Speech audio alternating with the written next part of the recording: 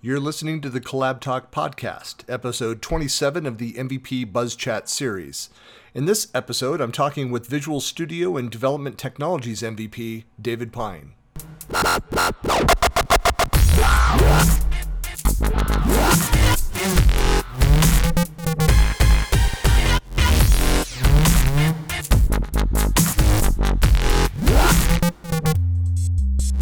Hey everybody, this is Christian Buckley and another MVP BuzzChat, and I'm here with David Pine, and we're talking about technology in a different area. David, why don't you introduce yourself, and we'll jump into some topic areas. Yeah, thank you for having me on, Christian. My name is David Pine. I'm a technical evangelist in Milwaukee, Wisconsin. I've been in tech for 8 years. I know Christian just shared with me earlier that he's been in tech for like 30, so that's super intimidating to hear. I work as a consultant now. Before that, I did a bunch of kind of full-time and employment stuff, working all the way back in web forms and win forms, and now I've been evangelizing around the latest and greatest technologies from Microsoft, things that are really getting me excited. So there's been, I've been following the language progression for C#, so I like, presenting on stuff like that, touching on TypeScript, even though it's not really new, it's still advancing and it's an innovation for the web, innovation on JavaScript itself, so applying types to JavaScript. I've been most interested recently in WebAssembly and Microsoft's view of the world with their experimental framework, Blazor, which is really kind of cool. Yeah, and I had mentioned, I'm not familiar with that and hadn't heard of that acronym or that name, that product name. One thing before we get started, though, I have to ask. I mean, so you're based in that part of the world. I'm assuming that you're a fan. You're required to live in the state to be a Laverne and Shirley fan, right? Not necessarily.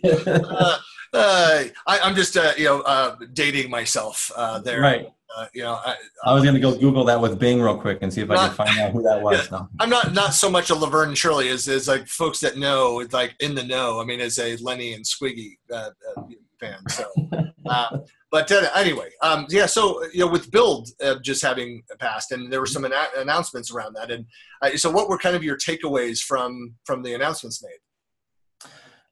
In all honesty, I wasn't able to attend Build, which is unfortunate. I was there, I think either the year before or the one before that. But I was at the MVP Summit, so I got, kind of insider information before a lot of the big announcements. And I know, but they do like to hold things out, even from the MVPs. Sometimes they'll tease us and say, and then there's something we're going to wait and we'll tell you at Build. It's like, come on. Yeah. Right. Yeah. So I've been trying to find time to go look and watch some of the on-demand announcements. I've seen a lot of stuff on Twitter and blogs, and there's ML.net, so machine-learning.net, mm-hmm. which looks pretty promising, right? So I haven't had time to go look and invest in some of those areas. I've been preoccupied with work things and stuff like that, but yeah. Well, so I know you're doing a lot of presenting. So what kind of events and stuff are you speaking at more recently? So I just, a couple weeks ago, I just got back from my first ever international speaking engagement. Oh, wow. Where'd you go?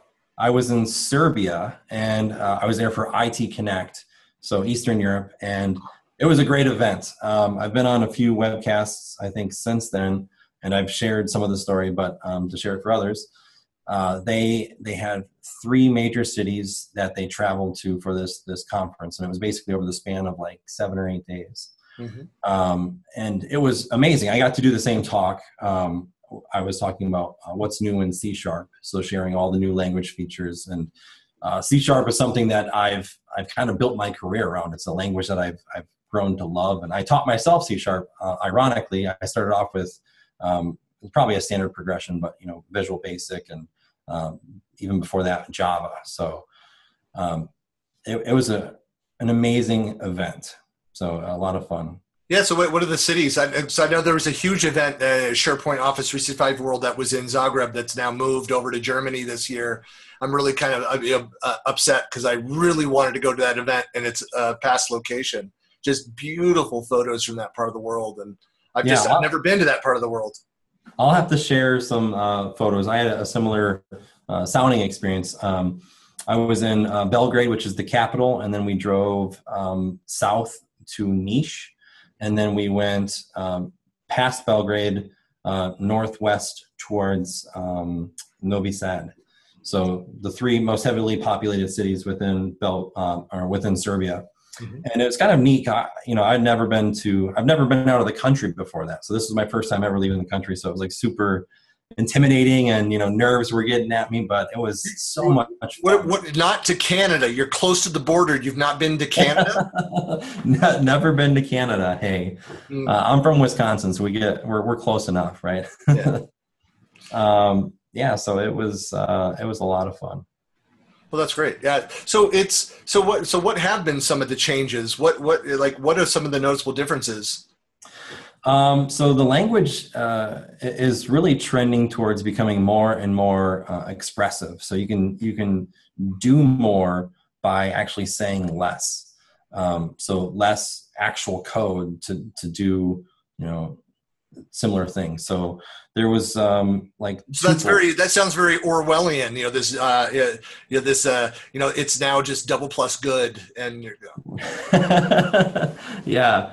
So the language itself, though, is really, really cool. It's been advancing, and they just keep progressing. I think Microsoft's done a really cool thing with making it open source, mm-hmm. right? So I get to see the inner workings. I get to sit here and watch issues and other people contribute to it. And I get to watch the the pull request, the whole life cycle for the GitHub workflow, and it's just.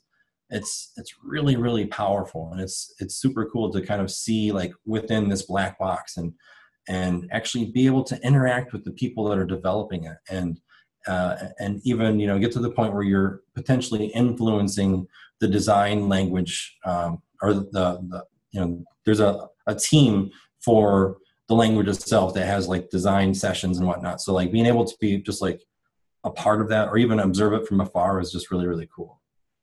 So a lot of that interaction, I mean, we talk a lot about, in different parts of the ecosystem that are very much Microsoft folks in the community are involved, like through the Microsoft Tech community.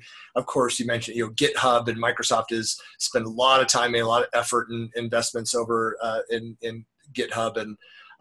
And I think just in general, communicating with Microsoft is, and part of it has come through their opening up and working with open source communities. But that they, and I know it's true for a lot of different product teams where they're now also measured on their level of community involvement and activity. And so it's, I always tell people like the secret to working with Microsoft is, identify the right people that you need to work with and understand their commitments. Because and a lot of large organizations are like this, where you have every employee has their annual commitments, which rolls up to the team level, and all of those teams roll up to the division, which roll up to the business, and kind of all the way up to the top. So that you as an individual, what you need to deliver in that year, which is then broken down by quarter and month and, and so forth. But how you then impact what Microsoft as a whole is trying to achieve. And so if you understand that about the person you're trying to work with, and especially as like a partner, as an MVP, we have this ability. It's when we understand that, the conversation then with that individual, you're trying to get their attention about something. If hey, listen, I'm working on something can help you meet or exceed your annual commitments on this point. Be like, they will listen. They'll be responsive. Right. But anyway, that's sorry, I tend to soapbox on things like that, but it's that's cool. Some of those bits you just talked about, I wasn't even familiar with some of the hierarchy and the goals and stuff like that. And that's really cool. And so do you understand like that and are interacting with somebody and say, hey, look, this helps solve this problem. I know that you're being measured on this. It's amazing how that works. But it's true. So. And I think it's interesting, like they try to do all these different things, like even within Visual Studio itself, there's like this feedback feature where you can submit, issues or things, a typical developer would gripe about. So rather than griping about it, you can submit an issue to them. But I find it surprising that not a lot of people actually use that sort of thing. So it's like, why complain about it when they're giving you a mechanism to try to make it better, to help them help you? Like, don't. Exactly. It's funny. We would a couple years back and made it. I don't drink, but was like a drinking game. I'd sit there with the soda or whatever, and every time somebody would say the word, and a couple years back it was the word telemetry. And anytime we're watching, some Microsoft conference and somebody mentions telemetry, everybody's like, yeah. So then you end up getting really, really caffeinated, is what you're saying. Yeah, that for me, yes. But the fact that while we joke about that, but how much, Microsoft, the big shift, and really when Satya came on board was around looking at the data and having, like data scientists and things that have been, building up as a profile inside of Microsoft. But looking at on a product and a team level, looking at all that data, well, to your point, if you're not collecting data, meaning people are not submitting feedback, you can't then go and improve. And even in, we always talk about user voice. So user voice is something that I look in at least once a week, if not more, where if I see an issue or a conversation, I want to know, hey, this is something, this feature request, or somebody like over there, like what's happening around that, and go and start investigating. That's one place I go and look to find out, hey, is this something that Microsoft already has in the roadmap, already addressed? Is it brand new?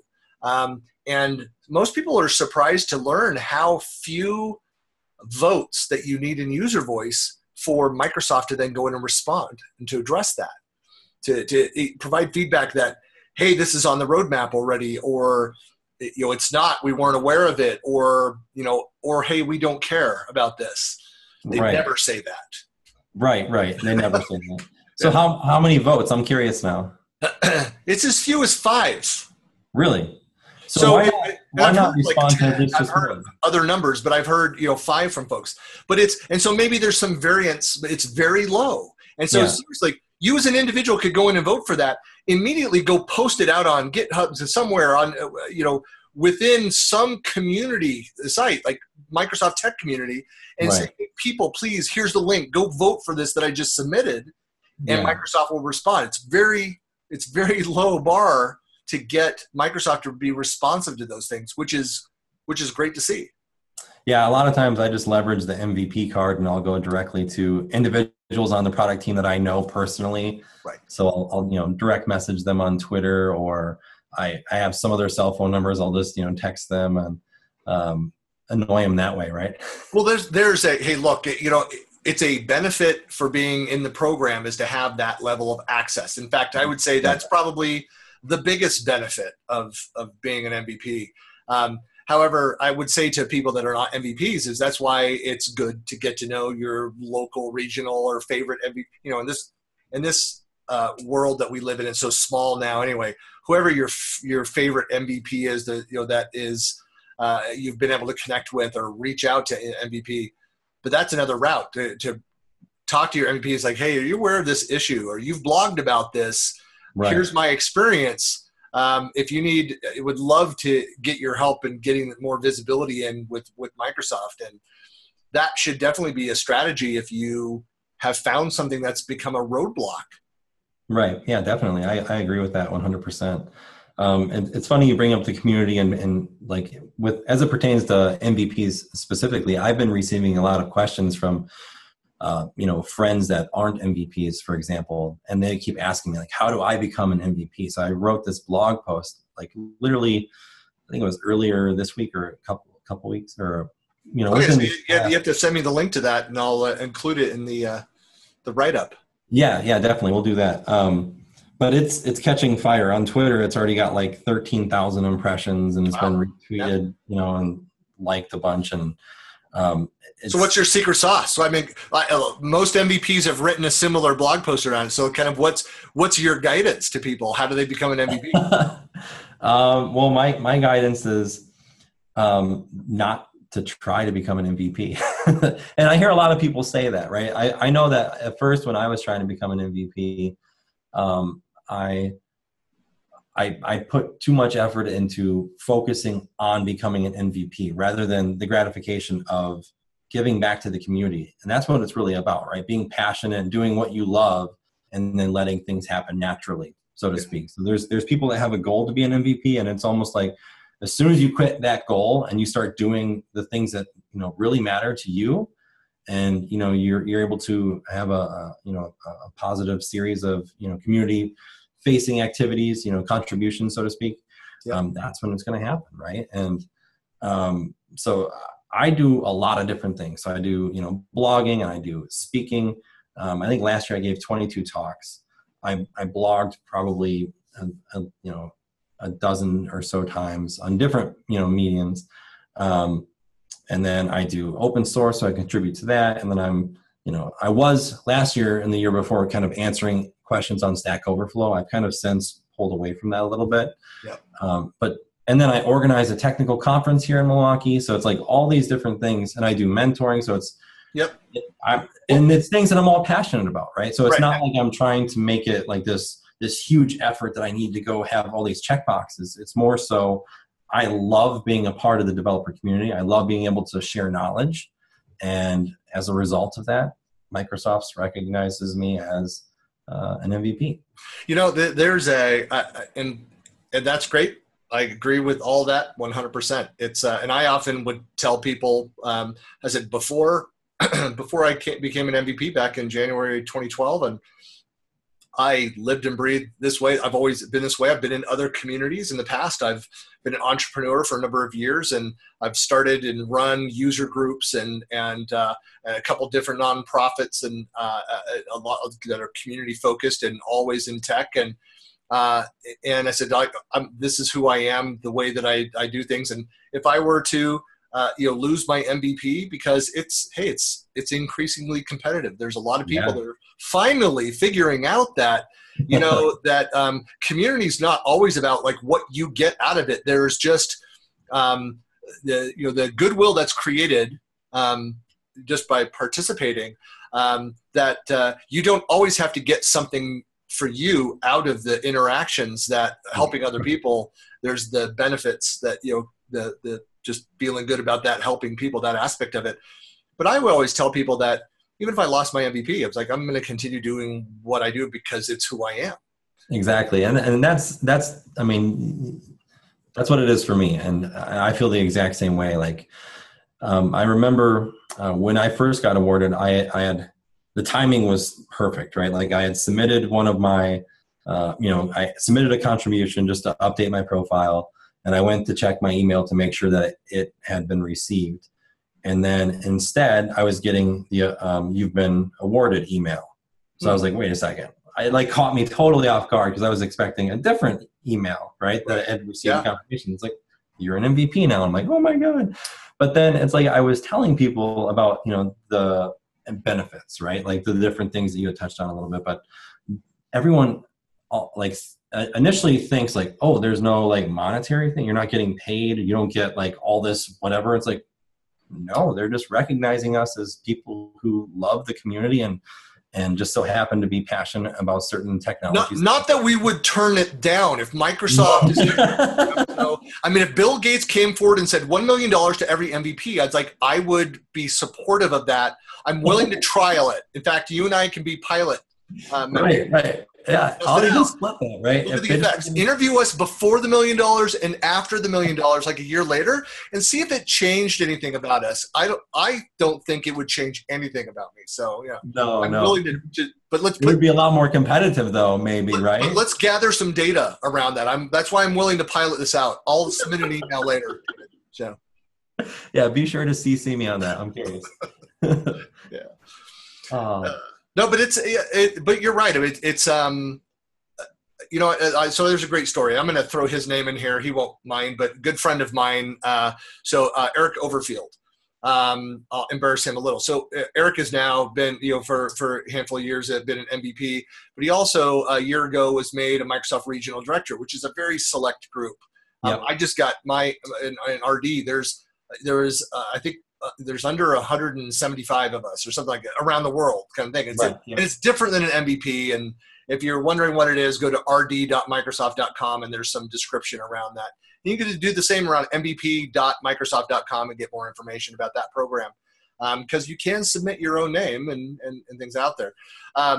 So Eric is a perfect example of that, where here's a guy who I met through doing community activities. I had helped launch several SharePoint Saturday events on the western coast of the U.S. And so I ran one in the San Francisco Bay Area, which I was born and raised, and wanted to bring something back to that area. And I also started one in Sacramento. And the East Bay got moved over to Silicon Valley, and I brought, paired up with Eric to co-run the Silicon Valley events and the Sacramento events, and then handed off. He took them over and ran them. But so he came and said, hey, it's a goal of mine to be an MVP. And I'm like, you're doing all the stuff. I mean, you're CEO of a company, you're helping customers, you're running these events, you're doing the user groups and breakfast meetings. You're one of the guys that is just never seems to sleep. If somebody has a question and they reach out to you, you try to help them, and end to end. If you don't know the answer, hand them off. And are you getting the response? Like, that's just who he is. And But he just no traction. Was a bunch of us kind of submitted and what's going on. And so after like a year or two, and I remember seeing him at an event on the East Coast, and he's like, hey, just want to know. He says, I've just kind of let go of that. I don't care. I said, I've had so many benefits that have come from just doing this stuff for the community. I don't need to have the recognition. And it's funny that he said that, and like a month later, he gets out of the blue, the letter. Right. So it is, I have to say that I know a lot of Microsoft people that have told me that they are aware of people that are doing it for the wrong reasons, that are trying to go and do that versus just being there. There's a difference. Right. And to say that, for Microsoft, when they go and investigate, I mean, some of the things that they do, they talk to members of the community. They talk to other MVPs. And you might say that they're potentially leveraging like machine learning or cognitive services. Right. We're all robots and we're sharing our learning. But yeah, so I mean that does play into it. And so and like if I don't remember ever providing that feedback about any prospective MVP that no, I think they're doing it for the wrong reason. I generally want to be supportive of that. As my feeling is that, hey, whether they're doing it for the wrong reasons or not, they're doing it to the level of activity that's supporting the community.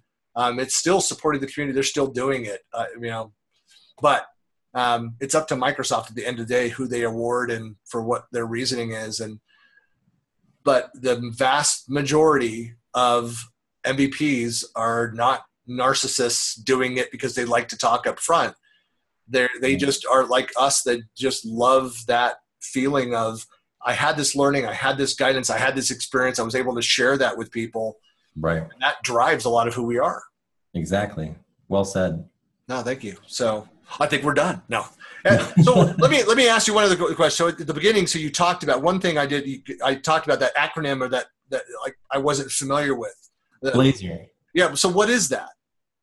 So Blazor is a web framework technology. It's supposed to be like a complement to SPA, so single page applications. If you're familiar with ASP.NET and ASP.NET web forms, historically it was this server side rendering of your HTML and then serving that to client browser, right? So SPAs are you get a lot of what's required, the bits for the application itself up front. Mm-hmm. So there's an initial cost of that initial download of all the JavaScript, for example, right? Right. And then you make lightweight API calls to get the data and manipulate state. But you have like a client side routing and all these niceties of having kind of your business logic built out on a client side app. Right. So that's a SPA. And historically that's been done with JavaScript, right? Mm-hmm. So now WebAssembly has been standardized, and as a result of that, that means that all four major browsers support WebAssembly. So WebAssembly basically is running, they call them quote unquote higher level languages like C++, C, Rust, stuff like that, in the browser itself, right? So rather than JavaScript, you can take these higher level languages and execute those. They're compiled down to run within that kind of virtual machine or sandbox, right? Right. So now what they've been doing with this experiment called Blazor is doing the same thing, but with C#. So you can take C#, compile it down to a compatible format that will then execute and target and run against WebAssembly on a client browser. So if you actually open up your network tab, for example, rather than seeing JavaScript files and CSS, well, you'll still get CSS and HTML, but rather than seeing JavaScript files, you'll be seeing DLLs come over the wire. Very cool. So that is, so how I, as the non-dev, but translate a lot of that. I mean, so I have a history in telecom and building out some, in collaboration technology, especially, but this whole concept of, we dealt with back in 2000, 2001, I started working with vendors around like WAN optimization and trying to solve some of the problems of server-side code and being accessed through sometimes very limited pipe. And when you have customers, especially I was working in supply chain world where you have tier 2, tier 3 small vendor suppliers that were sometimes on a dial-up connection in Malaysia, for example, and couldn't do like these high bandwidth. Of course, there was very few people had, even businesses, high bandwidth connections in the internet back in 2000, 2004, that era. And so started to develop like edge devices. And now we've got, so you see a lot of that. I mean, even my camera here, my Logitech has, from a hardware firmware perspective, has processing that's done there rather than having to go and process it out in the cloud and send back, so that it's much faster and performant for live streams and other things. Similarly, a lot of these kind of edge services work in that same way. I mean, it's just that's how I'm translating it in my brain, like kind of how that works. But it's changing where some of the work is done to increase the performance and speed of delivery. There's definitely, exactly. There's definitely performance benefits to it. It's getting more closer to, machine level optimizations in terms of how things are going to be executed, right? So rather than having various levels of abstractions where you're running on JavaScript, and I'm still building on a talk for it, so I might be technically inaccurate with some of these things, but it's a lot lower level. Obviously they get to quicker speed, right? So it's a lot more optimal for stuff like that. So what's interesting too is that the systems, and this is spent a few years working in kind of the grid technology space, is a lot of what I thought was the most exciting advances in that was not the hardware components of grid, that concept of server grids and that kind of thing, but was the software that was optimizing in between those, and to be able to make decisions based on the calls that were being made, the APIs accessed, where it needs to process, what needs to work, and where's the most efficient place to go and do that, whether it's locally on the machine that's calling down these things, or somewhere else and serving up the results of that. And so I see so much of what we're seeing, whether it's at the coding level, if it's where, how we're developing applications in even technology like blockchain, where it's all these same, it's the new waves of what we were working on in the 90s and early 2000s to solve these kinds of supply chain problems. Right. Yeah, it's interesting. For Blazor specifically, it really threw me off because I've been doing a lot of like Angular development, right? So they have an HTTP client, which is obviously JavaScript based, and it makes API calls back out to your web server or to a web server. And now with Blazor, I'm using the C#, .NET HTTP client on the client itself, which is just crazy. Like when you really sit back and think about it, because historically the HTTP client was used exclusively like server code, right, to make remote calls and then feedback data potentially to somewhere else. But now it's actually executing on the client, kind of taking the place of these other, HTTP, invocations. And it's kind of wild to wrap your head around. Yeah, you're right. There is so much. We always talk about whatever the technology area it is. It's one human being it's impossible for them to keep up with everything that's happening. There's so much rapid change, advances that are coming on so many different fronts. And this is one I've just not even thought in depth around as I think about the various services that I work with, and it's more on the the IT pro and power user side of things, the world more of that I live in. But it's there's just foundational changes, improvements that are going on as well. That's it's an exciting time for tech in general. It definitely is. Yeah, I was part of a Twitter storm. I'm not super big on Twitter, but last night my phone would not stop buzzing. There was you can change those settings, Yeah. Yeah, I'm well aware. People have commented on that, but someone specifically was asking for like who to follow in the Midwest, and my handle was mentioned by someone, and then of course everyone that was mentioned there, they shared a bunch of people, and then they started sharing a bunch of people, and it went viral, right? Like it was just the entire Midwest now has a list of like who to follow and who's influencers in that space. And there's a logical next step. You're going to have stalkers. So, good for you. Well, you're assuming I might not have already had stalkers. That's true. I'm sorry. My mistake. Yeah. So, well, very cool. Well, it's, I know, look, there's a lot of, subtopics that we can, dive into here, but, to wrap up, like, David, how can people get in touch with you? Where are you usually blogging, and what's the best way to reach out to you? Sure. Yeah. My blog is davidpine.net.